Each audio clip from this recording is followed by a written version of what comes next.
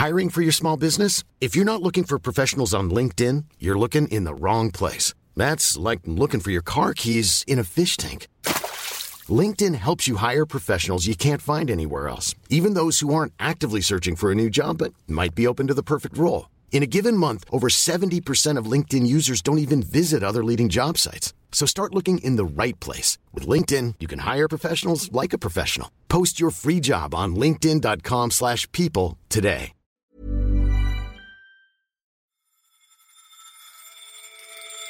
Ant Group, a giant Chinese fintech, is preparing for a record-busting IPO. Could it provide a glimpse of the future of finance? You're listening to Money Talks on Economist Radio, our weekly podcast on the markets, the economy, and the world of business. I'm Simon Long, an editor at The Economist, and coming up on today's show, the president of the US Chamber of Commerce on how the election will reshape America, Inc. The question will be whether we're on offense or defense, depending on who's in the White House, who's in the Senate, and who's in the Congress. And delay to the new James Bond film deals a painful blow to the cinema industry. At the start of the pandemic, the difficulty for cinemas was persuading moviegoers that it was safe to go back to the auditorium. But the difficulty now is persuading studios to send their films.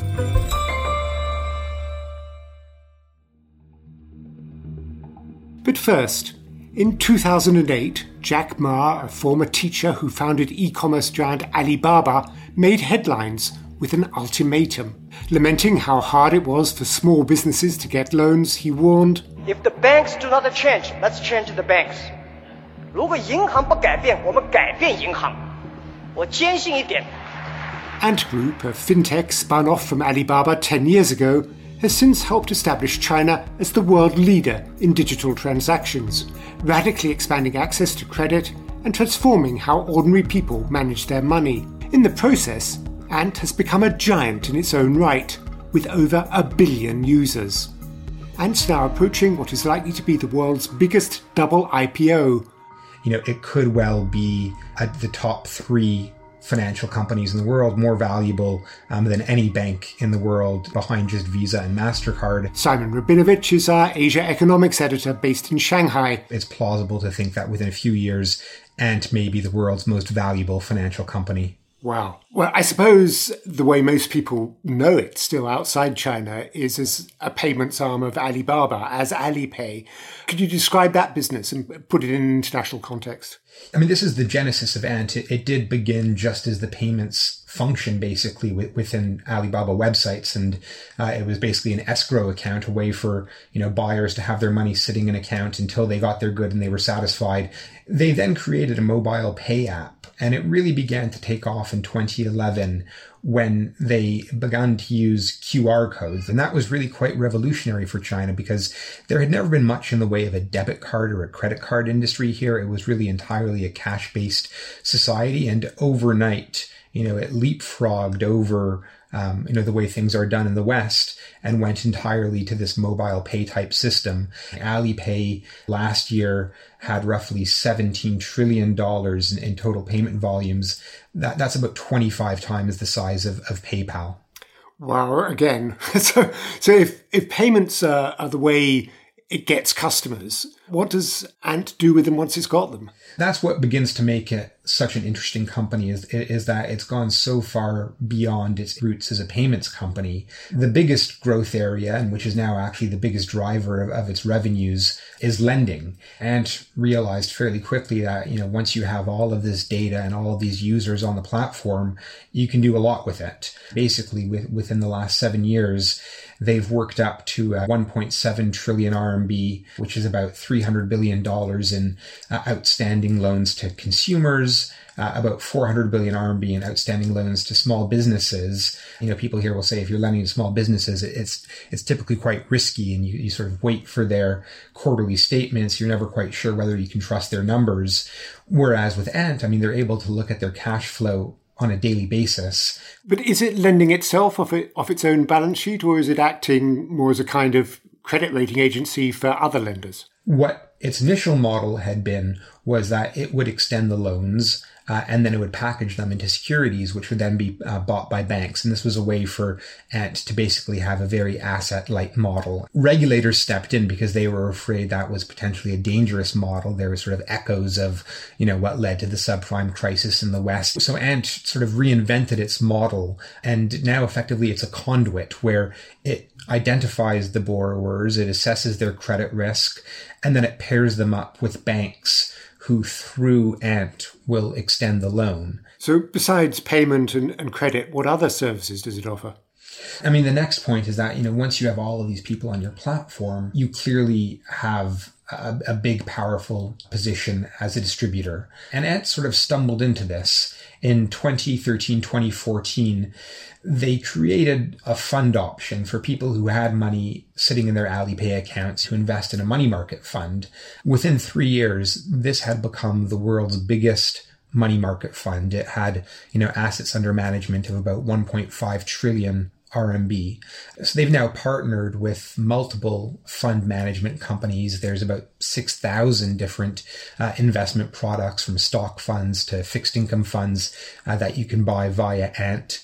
They've also started to partner with insurance companies, so you could buy, a car insurance policy or a life insurance policy on Ant. So it's the closest thing in the world to a sort of a fintech supermarket. Just to give you one example of the reach of Ant, one of the people that I spoke to in researching this story was Li, who's the deputy general manager for Invesco Great Wall Fund Management. It's a big fund management company in China. They began to sell money market funds on Ant 2 years ago.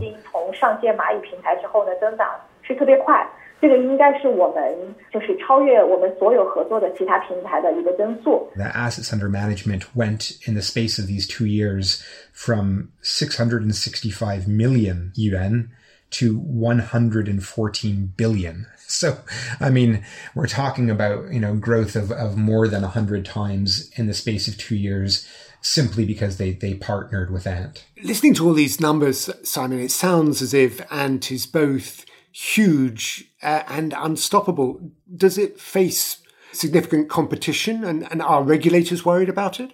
There are a variety of headwinds and risks facing them. Number one, you hit the nail on the head, is the regulatory side of things.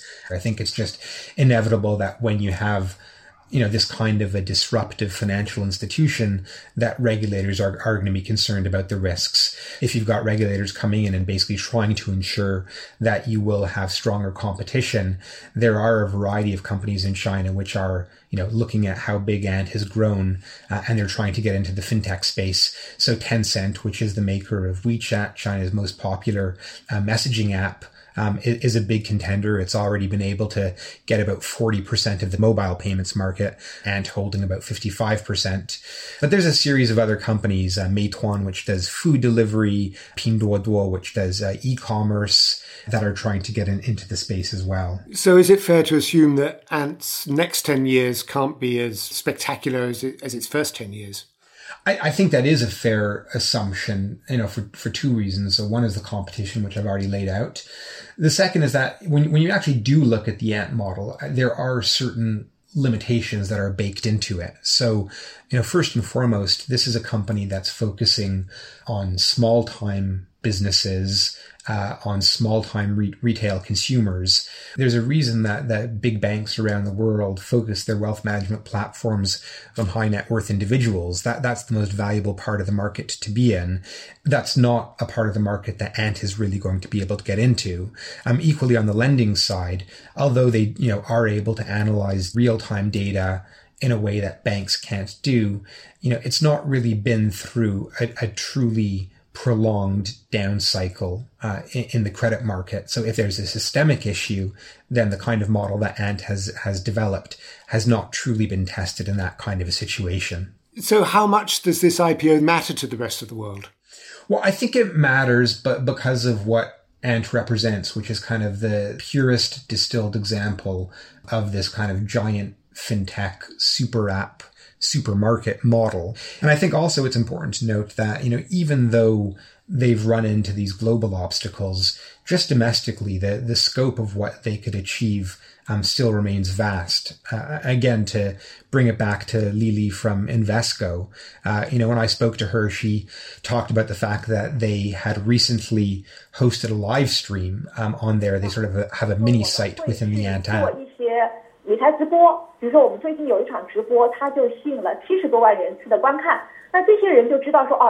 They were able to have 700,000 people tune into this live stream. I mean, that kind of access is something that's unheard of for fund management companies in the West.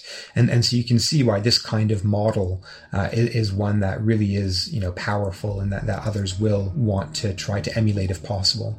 Simon, thank you very much. Thank you, Simon. Simon's briefing on the rise of Ant will be in the next edition of The Economist, accompanied by a broader analysis of the fintech firms hoping to emulate Ant around the world. There's also a huge amount in the current issue, from a profile of Tata Sons, the Indian conglomerate straining under pressure from all sides, to a meditation from our Bartleby columnist on the absolute need for humour at work. Subscribe at economist.com/podcast offer. That's economist.com/podcast offer. And the link's also in the episode notes on your podcast app. Next, though some companies in America are weathering the pandemic relatively successfully, others are feeling the full force of the economic storm. Agreement on further federal stimulus remains a distant prospect. On October the 1st, the Democratic-controlled House of Representatives passed a pared-down bill worth $2.2 trillion, but this will not get past the Republican majority in the Senate. As the standoff in Congress continues, a so-called K-shaped recovery threatens up to 5 million Americans with long-term unemployment, and many small firms are on the verge of bankruptcy. We had all hoped for a V-shaped, something that would be a steep recovery, but instead what we're seeing really is two different recoveries, two tails. Suzanne Clark is president of the US Chamber of Commerce, which through its network represents more than 3 million businesses of all sizes across America. And you see it in a lot of data. If you look, for example, at businesses that are paying down extra debt right now, it's about a quarter of the population. At the same time, a quarter of the population says they can't make their debt payments. You have 16 industries reporting job gains right now, and exactly 16 industries reporting job losses. So you really see the K-shaped no matter which slice of the data you look at. Let's look at federal stimulus. I mean, last week we saw Democrats rejecting Steve Mnuchin, the Treasury Secretary's $1.6 trillion proposal. We've had the president himself tweeting from hospital, asking for the two parties to work together to pass new stimulus. Do you have much hope that a deal can be reached before the election? Well, I'm an optimistic person, and I think it's so important that I'd like to believe that our elected officials could come together to do what's right for our country. One of the things that I think all this talk of small versus large businesses misses is that the economy, as you well know, is an ecosystem. And so the small businesses are the vendors and customers of the large businesses, right?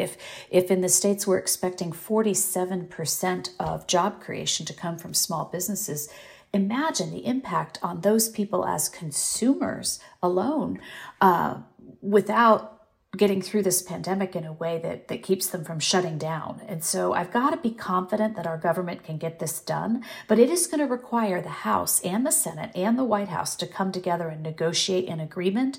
Acting as a one-off is just not going to get it done. And how about the Goldilocks question? I mean, does the Chamber have a view on the right size of stimulus? I mean, how much is enough to rescue the economy and keep viable businesses going, and not too much so as to create a bloated overhang of zombie businesses? I think at the end of the day, it's why we've really pushed for targeted relief that's temporary. We were hoping for timely, but we're getting further away from that as every day passes. We do have to worry about the long-term implications of some of this. But first things first, we've got to get through this without an entire segment of our society going bankrupt. But are you able to put a number on it, to endorse a figure that the Chamber could get behind? No, I don't want to give you a specific number. But to be honest, this is going to take negotiation on all sides, and we're going to want to be supportive of getting it through. I see the Chamber has begun mobilising resources to support the appointment to the Supreme Court of Judge Amy Coney Barrett. To the outside, it seems a bit puzzling that the Chamber would get involved in an issue which has become so polarised on partisan lines as to whether it should happen now or after the election. Why is it so important to the Chamber to get involved now? We haven't spoken to the timing. What we've spoken to is her qualifications as a jurist. And we've long known that she was in the queue to be nominated. So we've had time to study her record as a jurist and to say that she's completely qualified. That is where we have always acted. We have supported most justices of either party when they're appointed because we believe the business community and the economy needs a fully functioning legal system. Indeed, but surely by getting involved now, you are implicitly taking a view on the timing of this as well, aren't you? I think once we had a qualified jurist, we were going to come out and support them, no matter what the timing was. And so it would have been a political decision to wait. So the idea of just going as soon as you know that you have confidence in the qualified jurist has always been our precedent, and we stuck with it. Let's turn to the election itself, if I may. When Mr. Trump came to office in 2017, he promised to unleash the animal spirits of business, offered bosses a hotline to the Oval Office, and he has indeed slashed a lot of red tape and cut taxes. Does the Chamber feel that he's kept his promises to business? One of the reasons we never get involved in a presidential race, while we're very active in congressional races, is that we have to work with whomever's in office, right? So when we agree with an administration's policy, say here on taxes and regulations, we work really hard to advance it. And when we disagree, we really fight back. So we've had some disagreements with this administration on tariffs, for example, or on some trade issues. And we've had some real agreements with the president on things like taxes and regulations and even some legal reform issues. So if he wins re-election, is it fair to say that the main change that you'd hope to see compared with his first administration is on trade policy? Yes, I think pro-trade, pro-immigration, and really, we'd like to see a real focus on infrastructure, which was a main component of President Trump's political views the first time he was elected. And we'd love to come back to some focus on infrastructure in the next term. And turning to his opponent, Joe Biden, the accusation made against him by President Trump is that he would be a hostage to the left of his party. He, of course, presents himself as a centrist, and indeed, as we ourselves have argued in the current issue of The Economist, his proposals are, in terms of spending at least, relatively modest. Are you confident like us or alarmed like President Trump about his policies?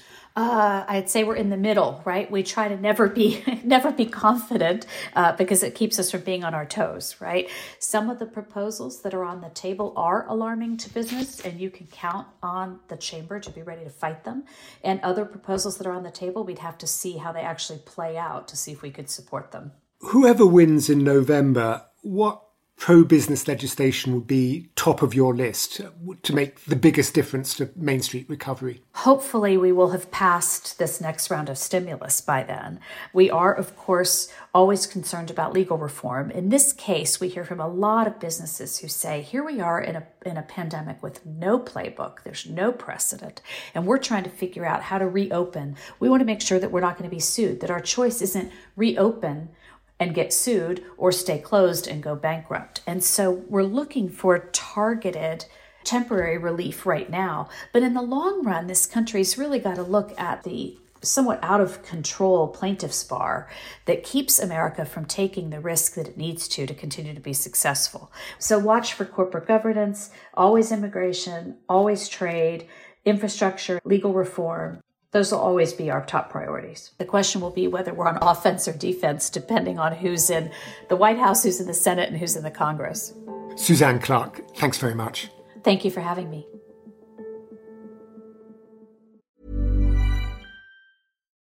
Life is full of what-ifs. Some awesome, like what if AI could fold your laundry? And some, well, less awesome, like what if you have unexpected medical costs? United Healthcare can help get you covered with Health Protector Guard fixed indemnity insurance plans. They supplement your primary plan to help you manage out-of-pocket costs. No deductibles, no enrollment periods, and especially no more what-ifs. Visit uh1.com to find the Health Protector Guard plan for you.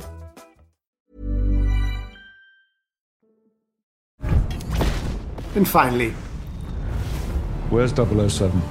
No Time to Die, the latest James Bond caper, is to be Daniel Craig's swan song as the suave spy. The world's moved on, Commander Bond.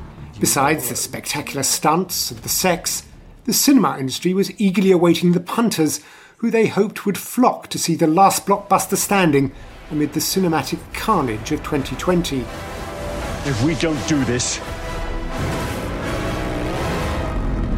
there will be nothing left to save. So the news that the new Bond title will now be delayed until April 21 was a blow to the already ailing industry. On Monday, the world's second largest cinema chain announced it's going into hibernation. We are now like a kind of a grocery shop that have no food to sell. Mookie Greidinger, the CEO of Cineworld, told CNBC, "We are facing a situation where, in a way, it is better for the company to be closed than to be open." Cineworld, known to Americans as Regal, is preparing to shut 90% of its screens on both sides of the Atlantic. Well, the trouble at the moment is there's just nothing on. There's nothing for people to go and see. Tom Wainwright is The Economist's media editor. At the start of the pandemic, the difficulty for cinemas was persuading moviegoers that it was safe to go back to the auditorium. But the difficulty now is persuading studios to send their films for exhibition. These films have cost, a couple of $100 million in some cases to make. And the experience of Tenet, which came out a few weeks ago, wasn't all that great. I mean, internationally, it's done okay. I think it's just recently gone above $300 million, which isn't too bad. But in America, it's really not made much at all. 40-something million at the moment, which is a small fraction of what a film like that would hope to make. And if you spent all that money on a film, it's easier and safer to maybe sit on it for another 6 months and hope that by that stage the pandemic is in check and it's safe to send your film back to the cinema. And is Cineworld gone for good, or is there a chance its theatres might reopen? Well, they say this is a temporary thing. I mean, they're not closing forever. As soon as films are released that people might want to go and see, then they'll reopen. But until then, I mean, it was already difficult for them because in some countries and in some states, there were new rules about things like, limiting capacity, or that they couldn't open their concessions where they sell those incredibly expensive hot dogs and bags of popcorn, which make them lots of money. All of that stuff had made it harder to turn a profit. But the real killer is the lack of films. And so I think this problem is going to last as long as the drought of new releases lasts. And why don't they stream the films first and put them out in the cinemas later on? Well, some of them are doing that. Earlier on this year, Trolls World Tour was the first example of a studio doing this. They put that out for streaming. It was a kind of one-off. You had to pay to see it. And it did okay. They seemed reasonably happy with its performance. But that film was one that had cost about $100 million to make. So it wasn't a kind of super-duper, tentpole, as they call them. Disney had a go at the streaming approach with Mulan, which came out just a few weeks back.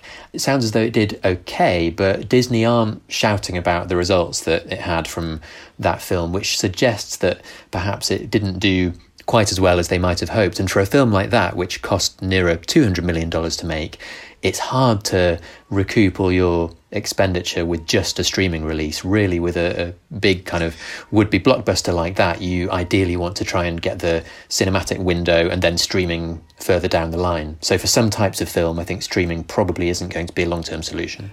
And presumably those filmmakers like Disney that have their own streaming platforms have something of an edge. They do. I mean, Disney is very, very keen to get people interested in Disney Plus, which is its kind of would-be Netflix killer. So far, not a Netflix killer. They've got a bit of a pipeline problem at the moment because COVID is disrupting shooting everywhere. And so for a company like Disney, it does make sense in a way to divert some of these films to streaming. And they've done that with some of their other releases. There was a film called Artemis Fowl, for example, which was originally due to go to cinemas, but they decided to make it streaming only. So it helps to sort of bolster the Disney Plus offering in that sense.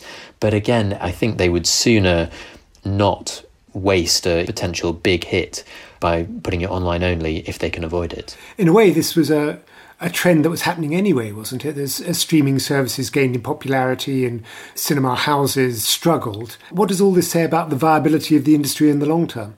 That's a big question that the industry's got to face. I mean, it has been in fairly steady decline. 10 or 15 years ago, the average American went to the cinema 3 or 4 times a year, and pre-pandemic it was down to more like 2 or 3 times a year. The best way to see it really is in the ultra long-term context of the role of cinema in general. I mean, if you look back to the earliest days of cinema, that's where people obviously saw all of their video. And gradually television has been sort of stealing away bits of the package. So first it was video news, then it was cartoons, then it was drama serials, until cinemas now are just left with the feature film. And I think what's happening now is that some sort of types of feature film are increasingly going to streaming only, romantic comedies and the lower budget or medium budget films. And what the cinemas are going to be left with is just the super duper expensive blockbusters, where the sound effects really kind of make your seat wobble, you know. And for anything else, you're more likely to stay at home and watch it on Netflix or Disney Plus. Around where I live, Tom, cinemas were changing their approaches, or at least some of them were before the pandemic. They were offering meals, big comfortable chair, you could get drinks brought to your seat. There were fewer people in there, it cost a bit more, but it was more of a whole night out experience. Is that just a North London trend, or is that something that's spreading worldwide? It's not just North London. No, that is happening everywhere. And actually, before the pandemic, lots of chains had invested in exactly that kind of stuff. So it was the kind of ultra comfy seat that reclines all the way back, and, you know, you can have food delivered to your seat and all that kind of thing in order to distinguish it from a night at home. But the trouble is now, I think that there's going to be a sort of vicious circle where these companies, these cinema chains, are going to have less money to invest in precisely those kinds of upgrades. They probably are going to have to put their prices up as well. And so the risk is that their way out of this is probably to make cinema a more special experience, but actually that they're going to have to cut their costs, which is going to make it, you know, less of a special experience. So I think they're in real difficulty. Tom Wainwright, thanks very much. Thank you. And that's all for this episode of Money Talks. While you're with us, please take a moment to leave us a review or rate us on Apple Podcasts or wherever you listen. It does make all the difference. I'm Simon Long. In London, this is The Economist.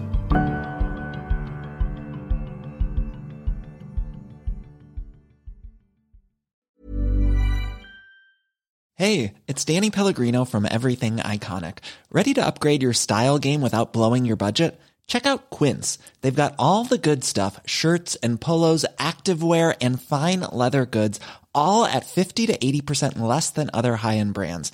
And the best part? They're all about safe, ethical, and responsible manufacturing. Get that luxury vibe without the luxury price tag. Hit up quince.com/upgrade for free shipping and 365-day returns on your next order. That's quince.com/upgrade.